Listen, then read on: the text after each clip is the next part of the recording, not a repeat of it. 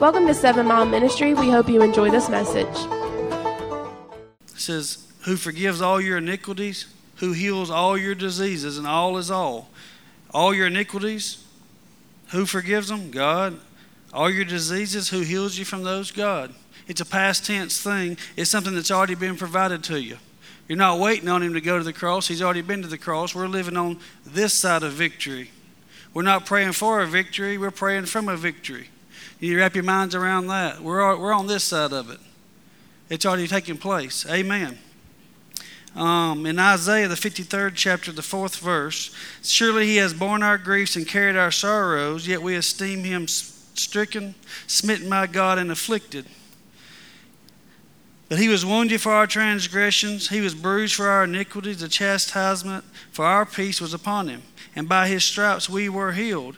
And right there in the 3rd verse, where it says, surely he's borne our griefs and carried our sorrows. Well, that word, if you look it up and study it in the Hebrew, you look it up and study it in the Greek, you'll see that the borne our griefs and carried our sorrows is talking about sickness and disease. It's talking about our healing. And you don't necessarily have to have a Strong's Concordance or have to look it up and look at commentary or anything like that. You can just look into the New Testament, and you can look right here in Matthew, the 8th chapter, starting in the 16th verse. It says, when evening had come, they brought to him many who were demon-possessed, and he cast out the spirits with a word and healed all who were sick, that it might be fulfilled, which was spoken by Isaiah the prophet, which is what we just read. He himself took our infirmities and bore our sickness. You see, it's quoted. He's quoting it there. It's quoted. It's interpreted for you. The commentary's already been done because it comments on it. And then Jesus fulfilled it. Amen? That's good news. So I want you to see, it's important that you see right here, that he himself took our infirmities and he bore our sicknesses. It's already been done for you and I. The work's already been done. Healing belongs to you. It's part of the atonement. You're not working for it. You're not waiting on it. It's already been provided to you. Just what Sid said, you got to reach out and take it. You've got to receive it. It belongs to you. He told the children of Israel to go get it. That's yours over there. Go get it. Go take it. Amen? So Jesus died for both. And if you look and do some studying, if you're a Bible nerd or whatever you want to call it, you look up words, and the Greek word is sozo for salvation. And that word is used over 300 times in the New Testament. But that word sozo, which means saved, it also means healed. So anytime you see saved, you see the word sozo, it also means healed. That's because you don't really get one without the other. It's a package deal. He died for the forgiveness of our sins. He took our infirmities and he bore our diseases. He healed all our diseases and he forgave us of all our sins. You see, it goes together. Now, that's not commonly taught in the church today, not believed in the church today. It's it's like separated. Salvation's one thing and healing's an entirely another different thing. But that's not true. It's together. And I've heard people teach on Isaiah 53 saying that where it says by his stripes we were healed, that's not talking about your body, that's talking about your spirit. But if you go read in 2 Corinthians the 5th chapter 17th verse, it tells you in there, guess what? You're a new creation. The old things have passed away and you're a new creation. You have been recreated. You're new. It's new. When it says by his stripes you were healed and it heals you of all your diseases, that's talking about your physical body, that you've been healed, that you're healed. Healing has been provided to you. Amen? So why do we see sickness? If we've been healed, why do we see sickness? Well, let's ask this question. Why do we see sin? If we've been forgiven of sin, then why do we still see sin? Well, because we sin, don't we? He didn't just take it away and make it where you're incapable of sinning. You have a choice. You can go out and sin and do anything that you'd like to do. You can just run out head first into traffic if you'd like. Why do we see a lot of things? Why do we see bad things happen to good people? Because we live in a fallen world that's full of sin. And the little G, which is the god of this world, which is Satan, guess what? He's in control of things. Thank the Lord we're not from this world. We're from another place, aren't we? We're just ambassadors of Christ, and we're just passing through. Praise the Lord. I want you to wrap your mind around healing's part of the atonement, okay? And sometimes people pray, and I've heard them talk and heard this language that they believe that he can. And we'll have to just wait and see what happens, and then if we pray and we wait and see and the person's healed, then we'll know it's God's will. And if the person's not healed, then we'll know it's not God's will. Well, that doesn't what if you prayed this and say, God, help me not to sin? But then you sinned, would you say, well, I guess it was God's will for me to sin because he let me sin? Why, no. You see how silly it is? You have to try hard just to mess this thing up. But we do a good job of it, don't we? The sovereignty of God, and that's misused so much. In other words, we're going to pray and ask God to heal you, but he's sovereign. It's just totally up to him. You know what? That's not true. It's up to you. It's up to you. He's given you the choice. I mean, to say it's God's sovereign, and basically what people, if you look at the dictionary, sovereignty, I agree with that. But if you look at the way religion teaches it, I don't. Which means everything that happens, God makes it happen. No, he doesn't. He said it's not his will that any shall perish. People go to hell every day. People bow down and worship other false gods every day. Is that his will? Well, heavens, no. Yeah, I remember a few years ago, there was a little infant baby found in a dumpster where the mom or dad or someone tossed this infant in the dumpster. To say that's God's will, that everything happens for a reason and all this stuff, is that the God we serve? And if God kills you, if it's his will for you to be sick and die, that's God's will, for you to die, then that means he killed you. That would make him a murderer. That would go against his own commandments. Thou shalt not kill. He can't go against his own word. So I want you to understand, sickness and disease is not coming from God. You have to understand where it comes from. And go ahead and get that settled before we even go any further. And we've been talking about this for 6 weeks. I hope we're getting it. I'm not sure that we are.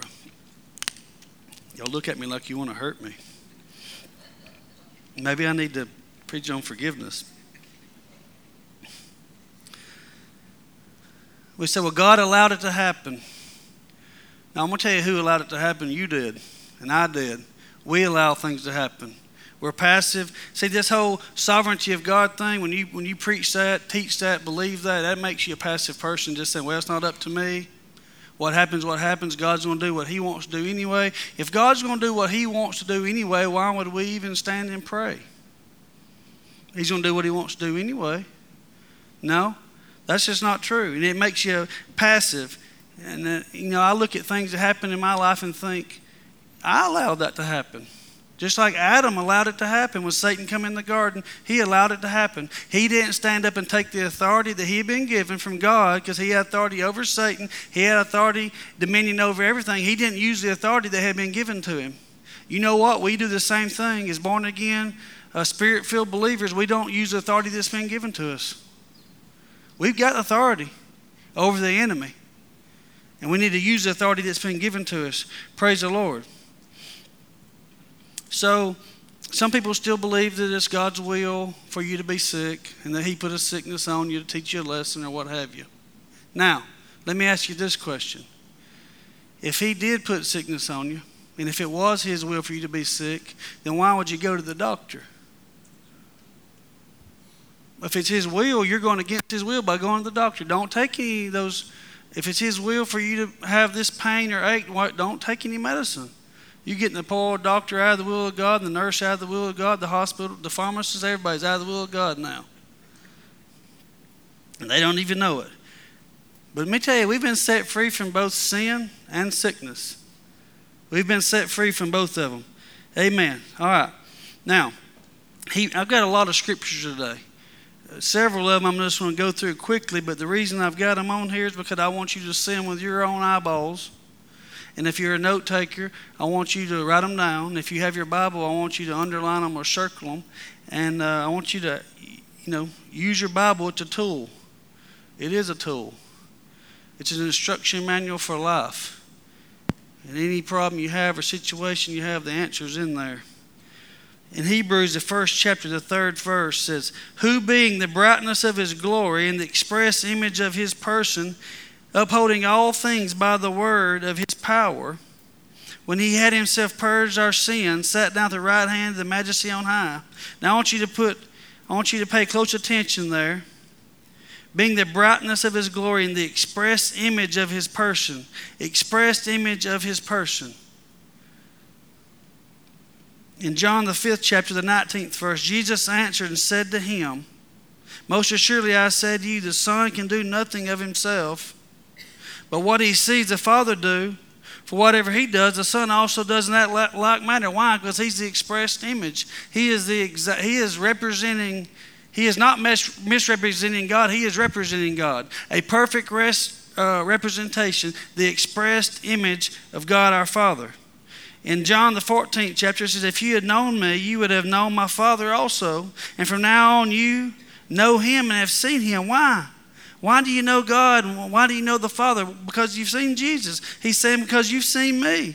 And then Philip says to him, Lord, show us the Father, and it is sufficient for us. And Jesus said to him, have I been with you so long, and you still have not known me, Philip?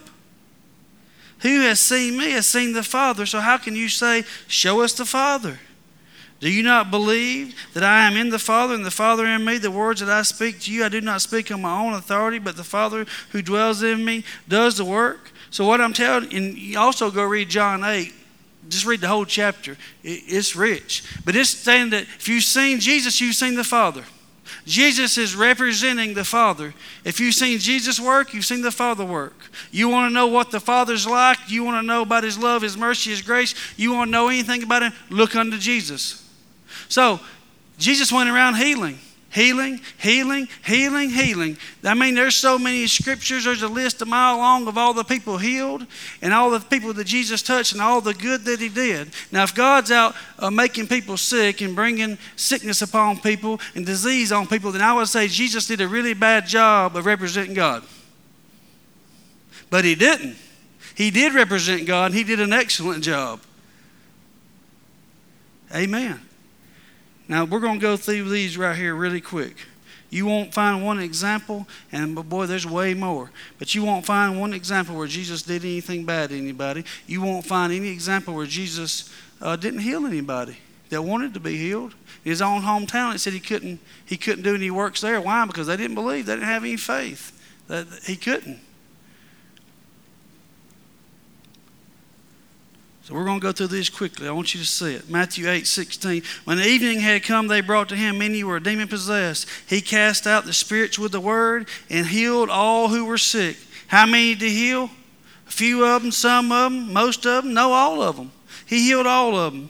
Matthew 4th chapter. Jesus went about Galilee, teaching in synagogues, preaching the gospel of the kingdom, and healing all kinds of sickness and all kinds of disease among the people. All kinds. He's going around healing. Then Jesus went about the cities and villages, teaching in the synagogues, preaching the gospel of the kingdom, healing every sickness and every disease among the people. Another one. But when Jesus knew it, he withdrew from there, and great multitudes followed him, and he healed them all. He healed them all. Not one instance will you find where he didn't heal them. He's always healing them. He is representing God. Does God make you sick? Does God put sickness on you? No. Our God's a God of healing. Amen. And when Jesus went out, he saw a great multitude. He was moved for compassion for them, and he healed their sick. When they had crossed over, they came to the land of Gennesaret, and the men of that place recognized him. He sent out into all the surrounding region, brought to him all who were sick, and begged him that they might only touch the hem of his garment. And as many had touched it were made perfectly well. And the first thing I think about when I read that is I go back to the woman with the issue of blood, when she said, if I just touch the hem of his garment, and it's most popular in Mark, the 5th chapter, if I just touch the hem of his garment, I'll be made whole. And she touched the hem of his garment, and he says, sister, darling, your faith has made you whole. Your faith has made you whole. She reached out and grabbed it. Just what we're talking about. She reached out and took it. Y'all awake out there? She reached out there and grabbed it. Here's another one. Then the great multitudes came to him, having with him the lame, the blind, the mute, the maimed, and many others. And they lay down at Jesus' feet, and he healed them. Another one. When the sun was setting, all those who had any sick with various diseases brought to him. And he laid his hands on every one of them, and he healed them. Are we getting the point? Is Jesus a healer? Is he our healer? But when the multitudes knew it, they followed him, and they received them and spoke to them about the kingdom of God, and he healed all those who had a need of healing. Does anybody here have a need of healing? I guarantee you the majority of the people in here has got a need of healing, some shape, some form, some fashion. Guarantee it. There's people you come in contact with every day of your life that need some type of a healing. Wherever he entered, into the villages, cities, or the country, wherever he went, they laid the sick in the marketplaces, begged him that they might touch the hem of his garment. The men that touched him were made well. And then the last one here in Acts, the 10th chapter, 38th verse.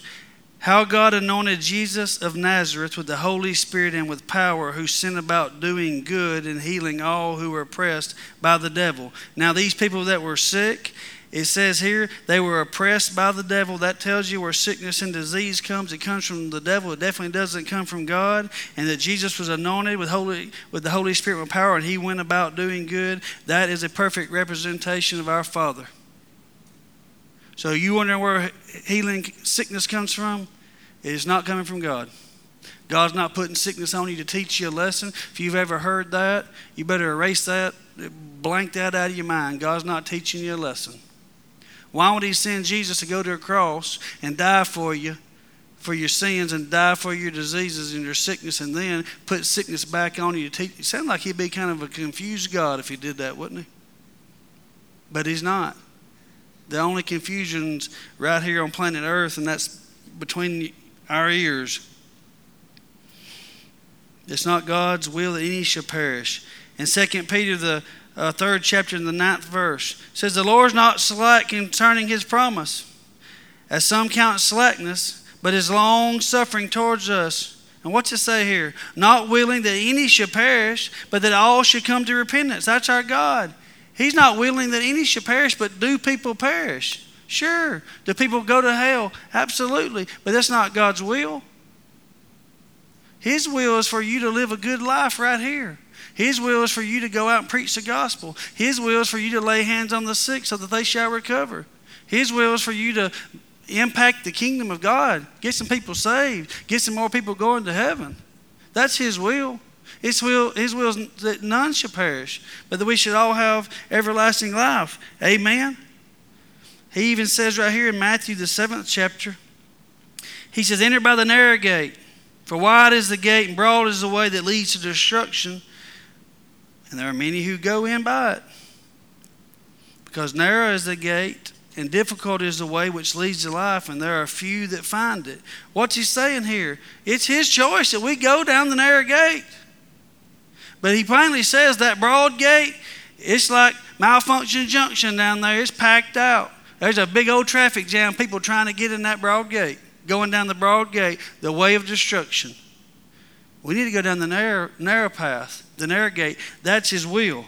And we must receive it, and we must appropriate it. Now, I hate to keep going back and saying that's what Sid said, that's what Sid said, but that's what he said.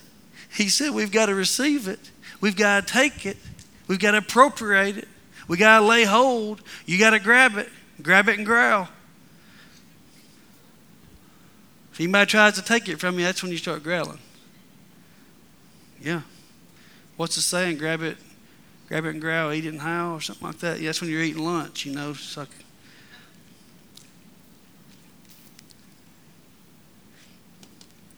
we have authority and we have power. Praise the Lord. Jesus told his disciples, he said, you have authority and you have power. He said, I give it to you. In Matthew, the 10th chapter, the 1st verse, it says he called his 12 disciples to him. He gave them power over unclean spirits, to cast them out, to heal all kinds of sickness and all kinds of diseases. What did he give them? He gave them power. Power to do what? Cast them out, heal the sick, all kinds of diseases. And then He's giving them directions. He's giving them instructions. And we'll skip down to the 8th verse. He says, heal the sick, cleanse the lepers, raise the dead, cast out demons. Freely you have received, and freely you have received, freely give. It reminds me of Peter at the gate. The lame man's there. He says, I'm going to give you what I've got. What did he have? Well, he had received forgiveness. He had received healing. He had received power. He had received authority freely. He didn't work for it. He didn't earn it. It's a free gift. Amen. Just like your birthday present. Somebody comes over and brings you a gift. You didn't work for it and earn it. It's not a paycheck. It's a free gift. But you have to reach out and grab it. You have to receive what somebody's brought you. So this power right here to heal the sick, cleanse the lepers, freely you have received, freely give. You got to understand that you got it. That you've got it. You've got it. Are you a born-again believer? You've got it. Are you filled with the Holy Spirit? You've got it. You got the same power residing on the inside of you, the same power that raised Christ Jesus from the dead. You've got it. And you've got to do something with what you've got. God doesn't come around and go around preaching the gospel for us. That's already been done. Jesus already came. He said, repent, for the kingdom of God's at hand. He already went to the cross and died for us. God's not going around preaching the gospel for us. He tells us to go and preach the gospel. Likewise, God's not going around doing the healing for you. He's giving you the power and the authority. You have to appropriate it. You have to receive it. You have to use what's been given to you. Amen. Sometimes me and the boys get talking about this guy that we know that used to race dirt bikes. And he had the chance to be, national level good, just natural talent, God-given talent. And he could just get right up off the couch. He could go sit on the couch for a year and drink beer and eat donuts and show up and beat everybody. Just because he's just natural good. But he doesn't do anything with what he's been given. He doesn't do it. We talk about man. What if? What if? What if he trained? What if he exercised? What if he ate a diet? And what if he did this? And what if he did that? How good could he be? And I think about, what about us? What if we use what had been given to us? The power that's been given to us. What if we use the authority that's been given to us? Because God's no respecters of person. That's not a God-given natural talent that I'm talking about. I'm talking about, God gives everybody different talents. When I'm talking about this power and authority has been given to all. It's been given to all. You've got it just the same as me. You've got it just the same as Billy Graham. You've got it just the same as your favorite preacher. Amen. Praise the Lord. I know this is like totally new for some people. What in the world? Who do you think you are saying you got the power? And who do you think you are saying you got the authority? Well, I'm just who God said I am.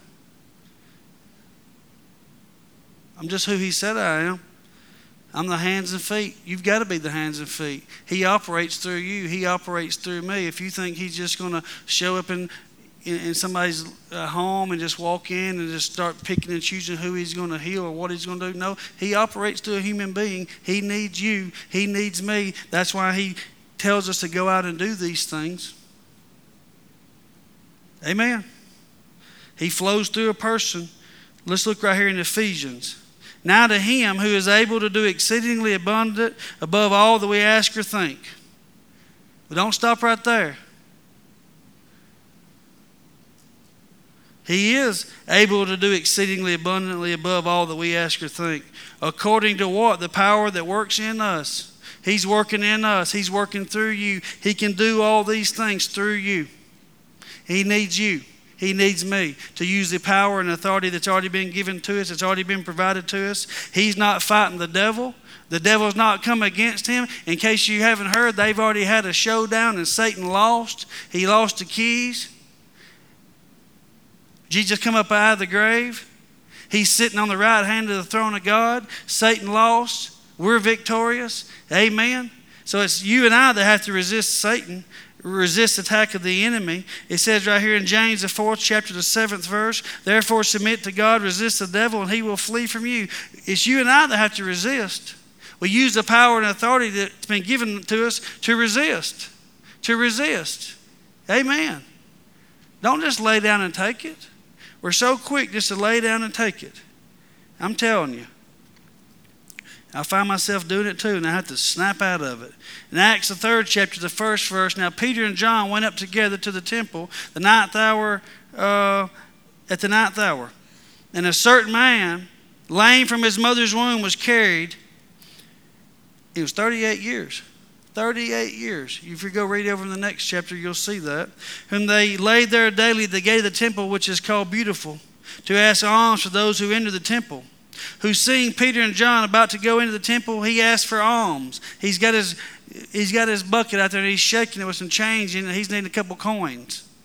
And those coins that he'd been laying out there getting for all those years hadn't helped him one bit, had they? They might have put some food in his belly. But Peter's got a little something else for him.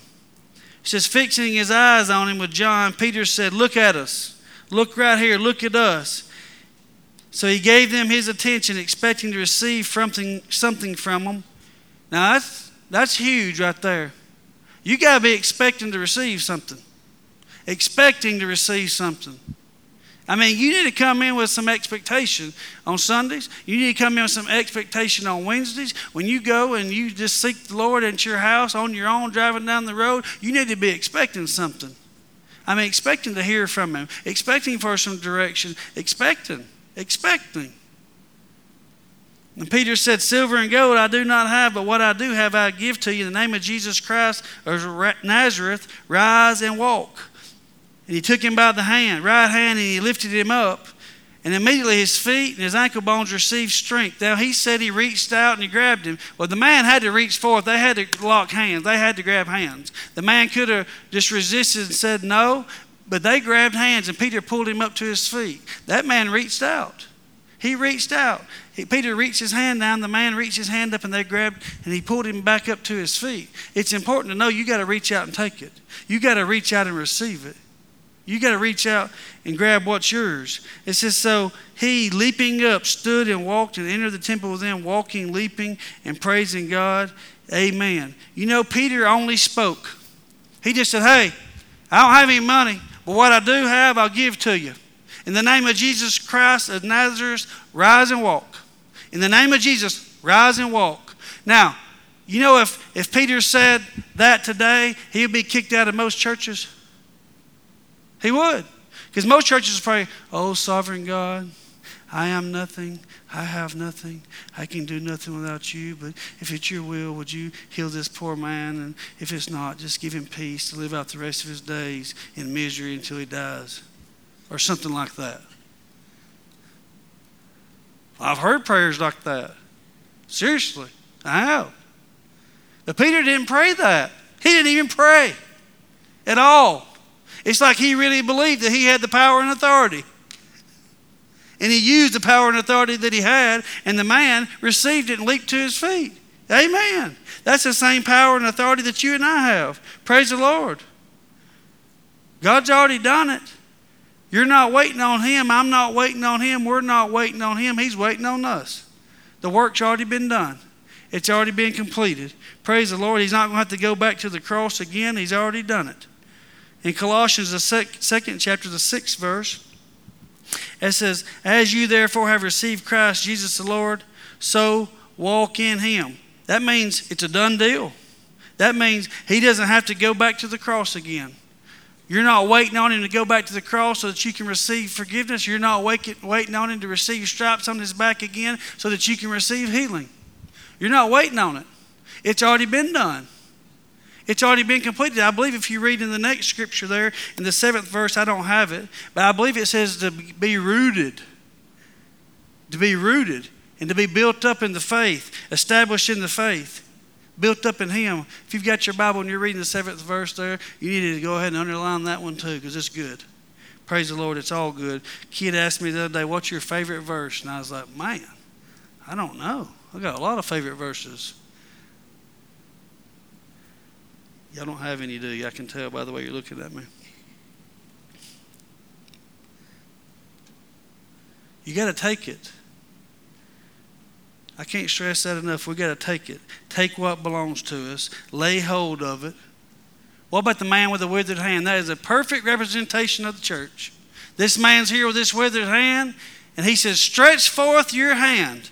Stretch forth your hand. That's a picture of the church. It's already been provided to us. Everything has already been done. It's already been accomplished, and the church just sits around with this withered hand, and you got to stretch forth. You got to stretch it forth. That's what he said. He said, stretch forth that withered hand, and the man was healed as soon as he stretched forth, wasn't he? Because he stretched forth and took what had been provided to him. Now, one time I said this. I said, Jesus, if you're waiting on God to heal you, I mean, you're not. If you're waiting on Him to provide healing, you're not. Because He's already provided it. If you're waiting on Him to provide forgiveness, you're really not, because He's already provided it. He provided His Son, Jesus, who went to a cross and died for you and me. Forgiveness was on that cross. Grace and mercy was on that cross. Healing was on that cross. Peace that surpasses all understanding was on that cross. Provision was on that cross. A happy marriage was on that cross. Joy unspeakable was on that cross. He's not going to come and redo it. So anyway, this woman went and made a Facebook post. She said, I've heard it said that God doesn't heal anymore, but my God still heals. Of course, it was aimed at me, and I'm thinking, well, you heard it said. Yeah, you heard it this morning because I said it. But you totally took it out of context and twisted and turned it around. Are you a CNN reporter or what?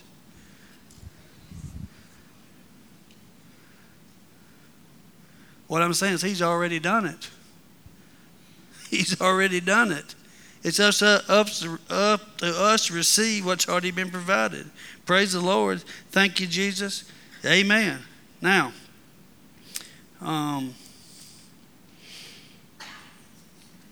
when I say stretch forth, lay hold, and grab this thing, I mean you got to hang on to it.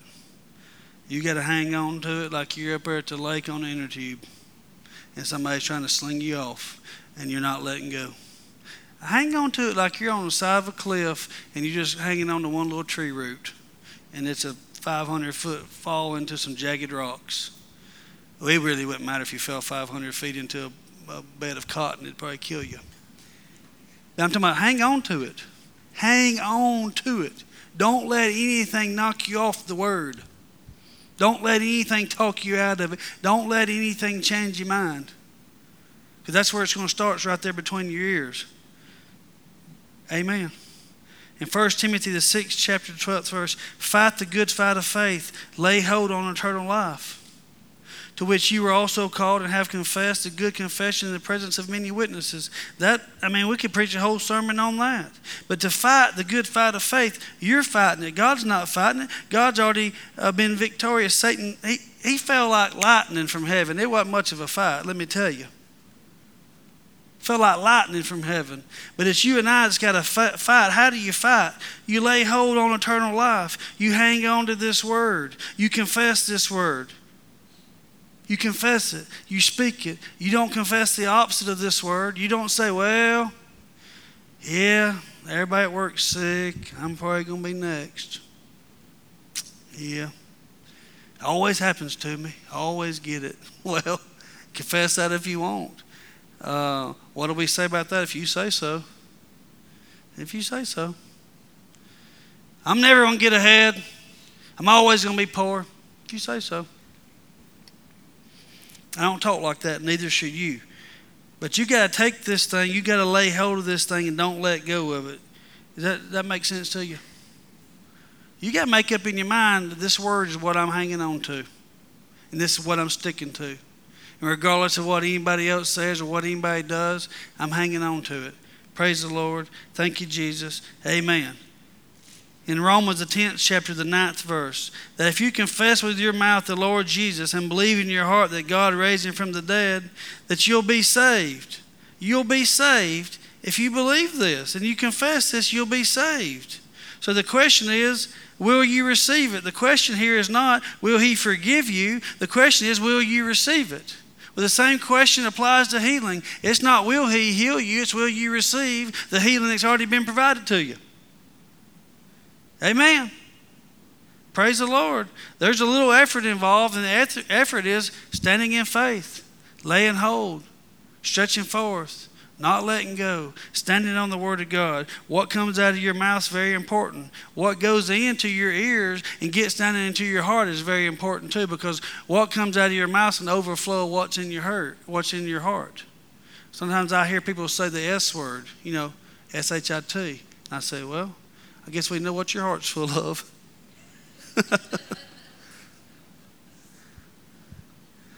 Poo-poo. Yeah. You need to put something else in there.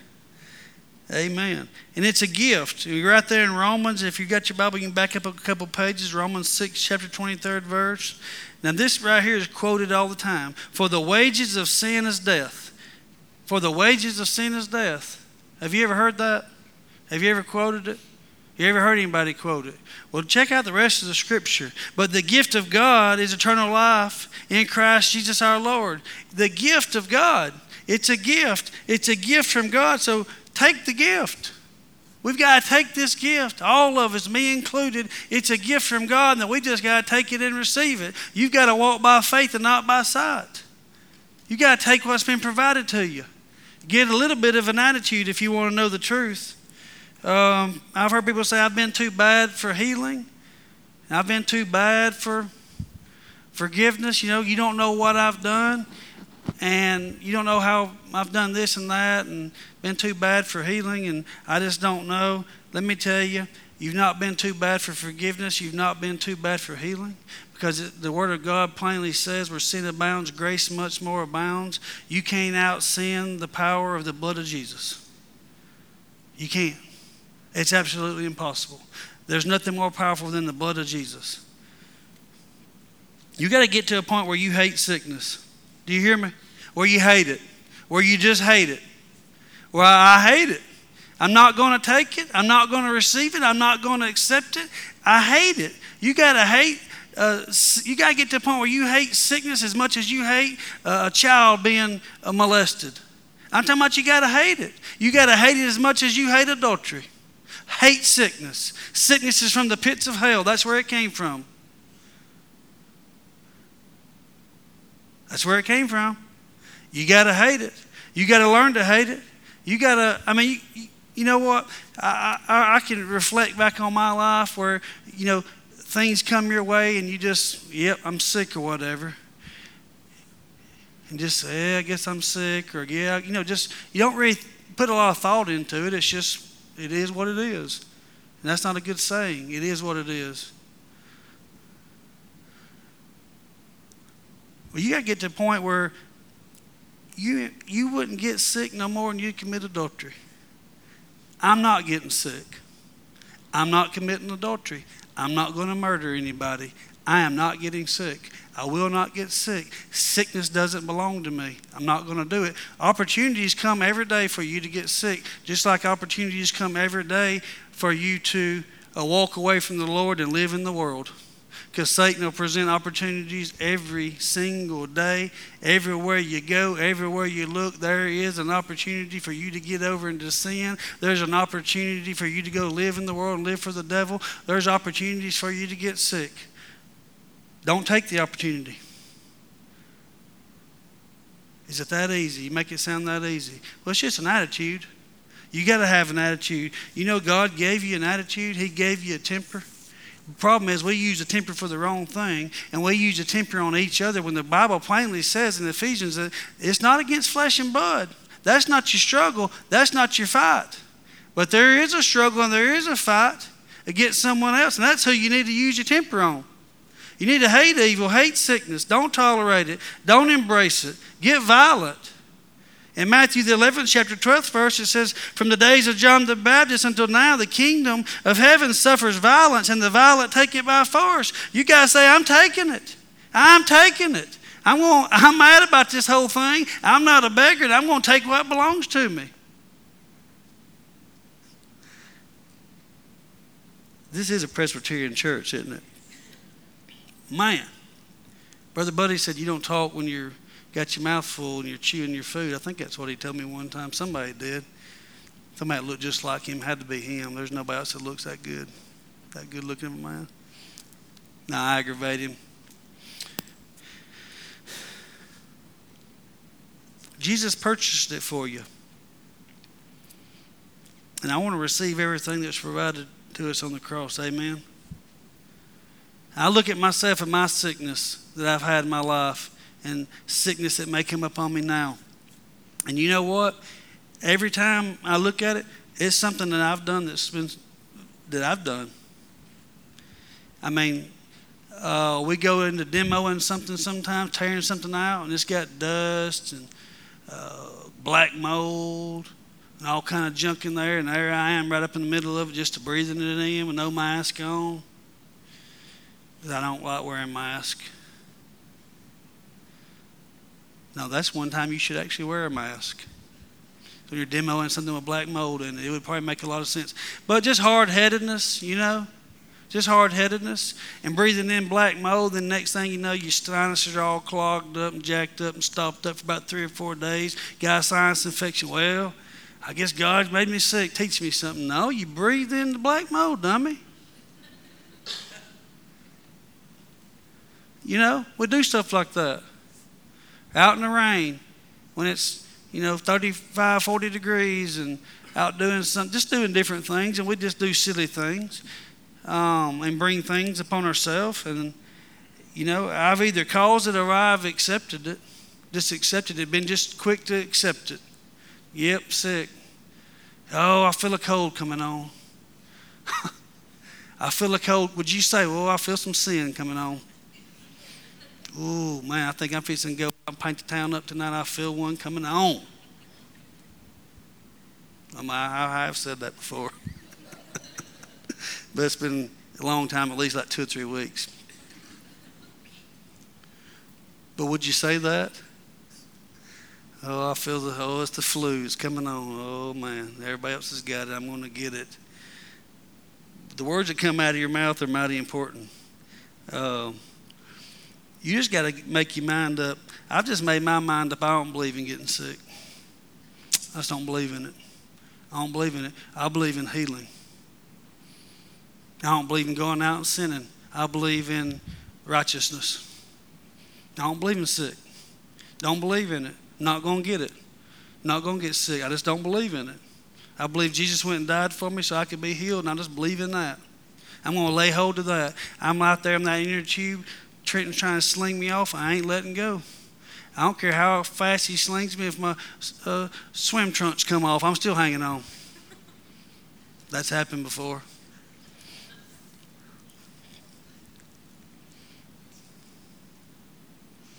I mean, if you've never been slung off an inner tube at 60, 70 miles an hour, you hadn't lived. If you don't come home from the lake with a limp, you didn't have fun.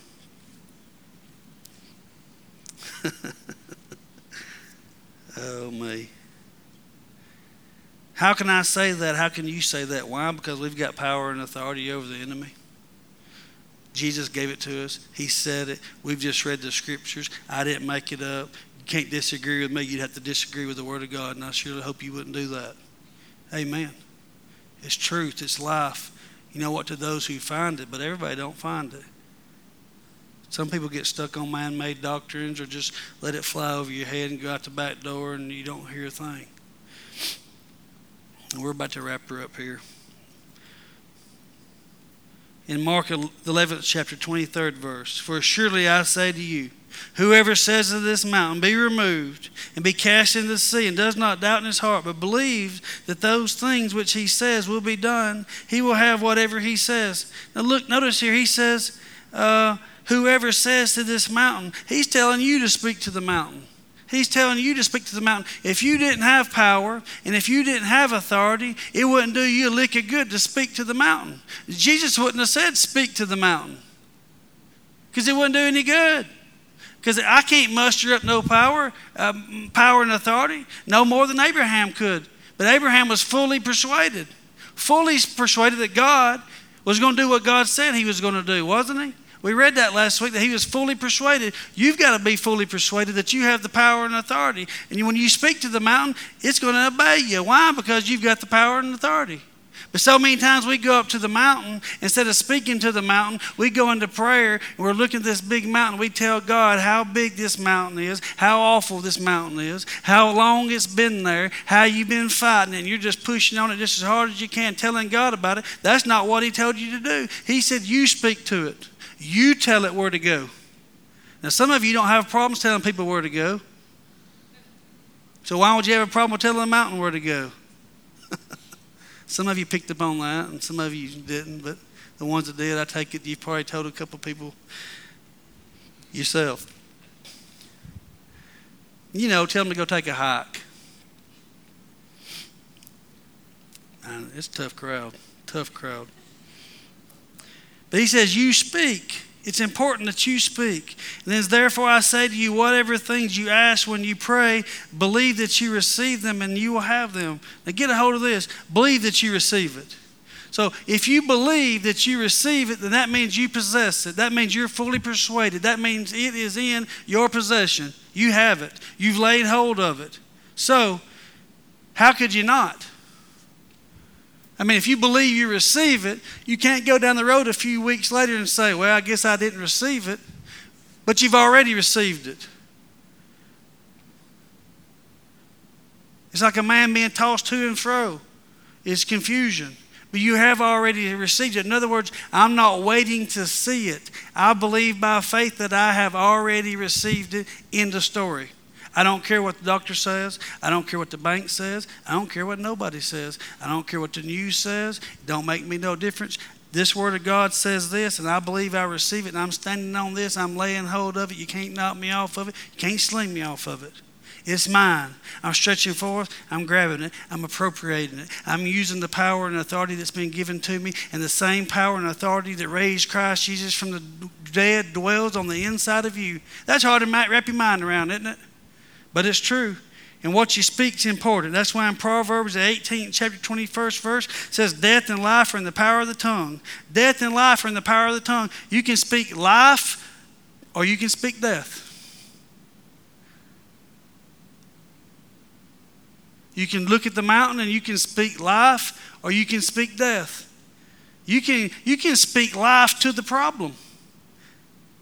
Or you can speak death to the problem. You can speak life to the answer, or you can speak death to the answer. You understand what I'm saying? What comes out of your mouth is important. You have to be speaking life. Calling things that are not as though they were. People say, well, why are you saying this, or why are you calling yourself healed when it's plain to see that you're not? And the doctor said you're not. Why do you keep saying you're healed? Why are you doing it? Well, the word says to call things that are not as though they were. As though they were. Because you're looking through a different set of eyeballs. You're seeing things differently than the world sees them. I see myself healed. I see myself forgiven. I see it.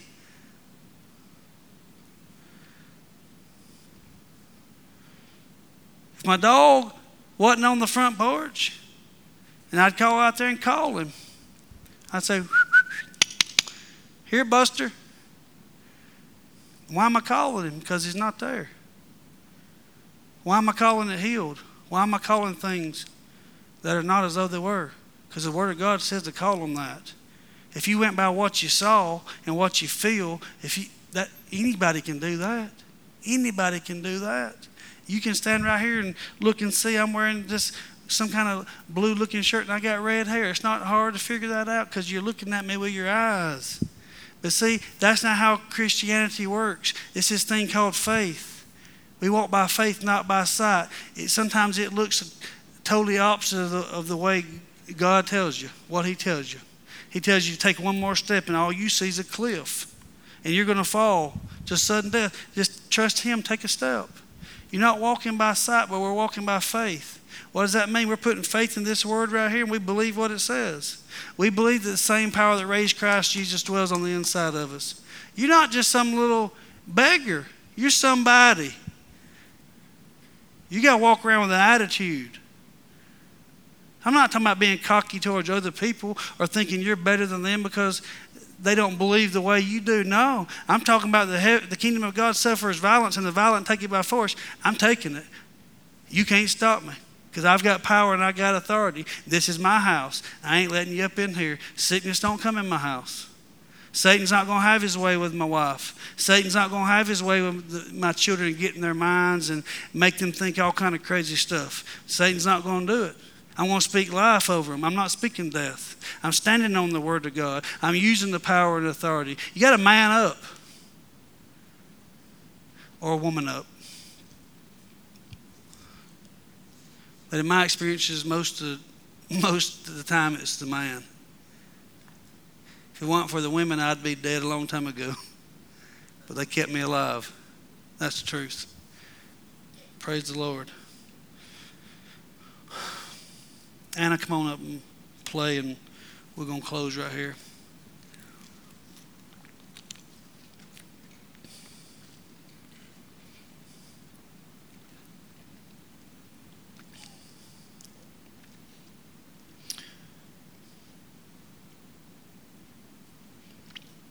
We're not waiting on it. It's available. In 1 Peter, the 2nd chapter, in the 24th verse. Before I read this, let me say this. When I said the same power that raised Christ Jesus dwells on the inside of you, that's in Romans, the 8th chapter, and the 11th verse. If you want to read that, write that down. He himself bore our sins in his own body on the tree, that we, having died to sins, might live for righteousness, by whose stripes you were healed. Past tense, we've been forgiven. We went from a prison of sin, made prisoners of righteousness, by whose stripes you were healed. He did this for you. He did this for me. And if he did it, he did, and we were. And if we were, I was. And if I was, I am. That's the title of today's sermon is I am. I am what? I'm healed. I am what? I'm everything God's word says I am. I'm forgiven. I'm healed. I'm blessed. I'm highly favored.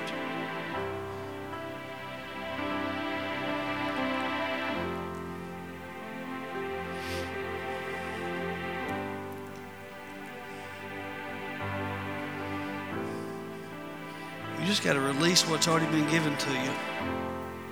Release what's on the inside of you. You're not going to heaven to get it. You're not going down to the abyss to get it. But what you're looking for is right there, real near to you. It's right there on the tip of your tongue. It's in your mouth. It's in your heart. It's the word of faith that we preach is in you. It's on you. The authority's been given to you. The power's been given to you. You've got to appropriate it. You've got to use what's been given to you. Don't be passive. Be aggressive. Take it. Quit letting Satan have his way with you.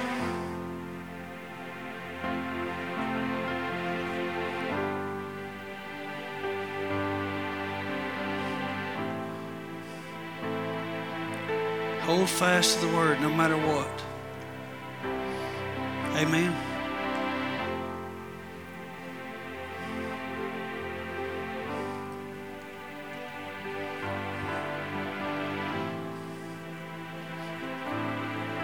Just close your eyes for a moment.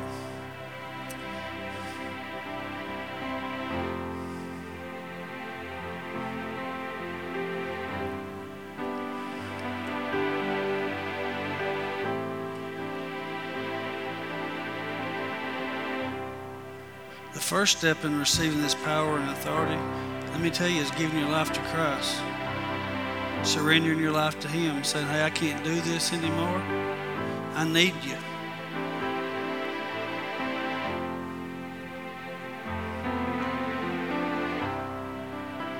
So if you're here this morning and you say, I've never accepted Jesus Christ as my personal Lord and Savior, today's my day. I'm ready to be a new creation. I'm I'm ready to receive what's been provided to me. I'm ready to receive forgiveness. I'm not going to embarrass you. I am going to lead you through a prayer. So every head's bowed and every eye's closed. Nobody's looking around except me. If that's you and you say, I'm ready to receive Christ this morning, and I just ask you right where you are, simple as this. Just lift up your head and make eye contact with me so I can see your eyes.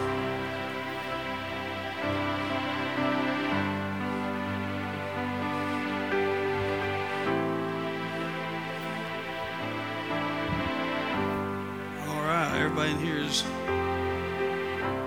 born again on their way to heaven. Your eyes are a gateway into your spirit. That's why we do that.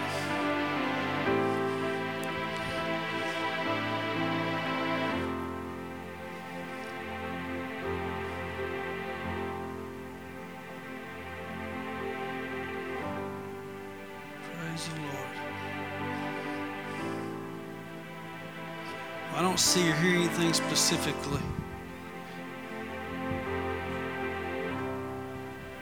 But if you're here this morning and you say, I want somebody to lay hands on me, I want somebody to pray for me, agree with me, I'm ready to receive, just like the lame man at the gate, just like the man with a shriveled up hand, just stretch forth. If you're ready this morning to stretch forth and lay hold of something that's already been provided to you, you can do it from your seat. If you say, I want you to agree with me, pray with me, lay hands on me, Miss Anna's going to sing. And while she does, the altar is open.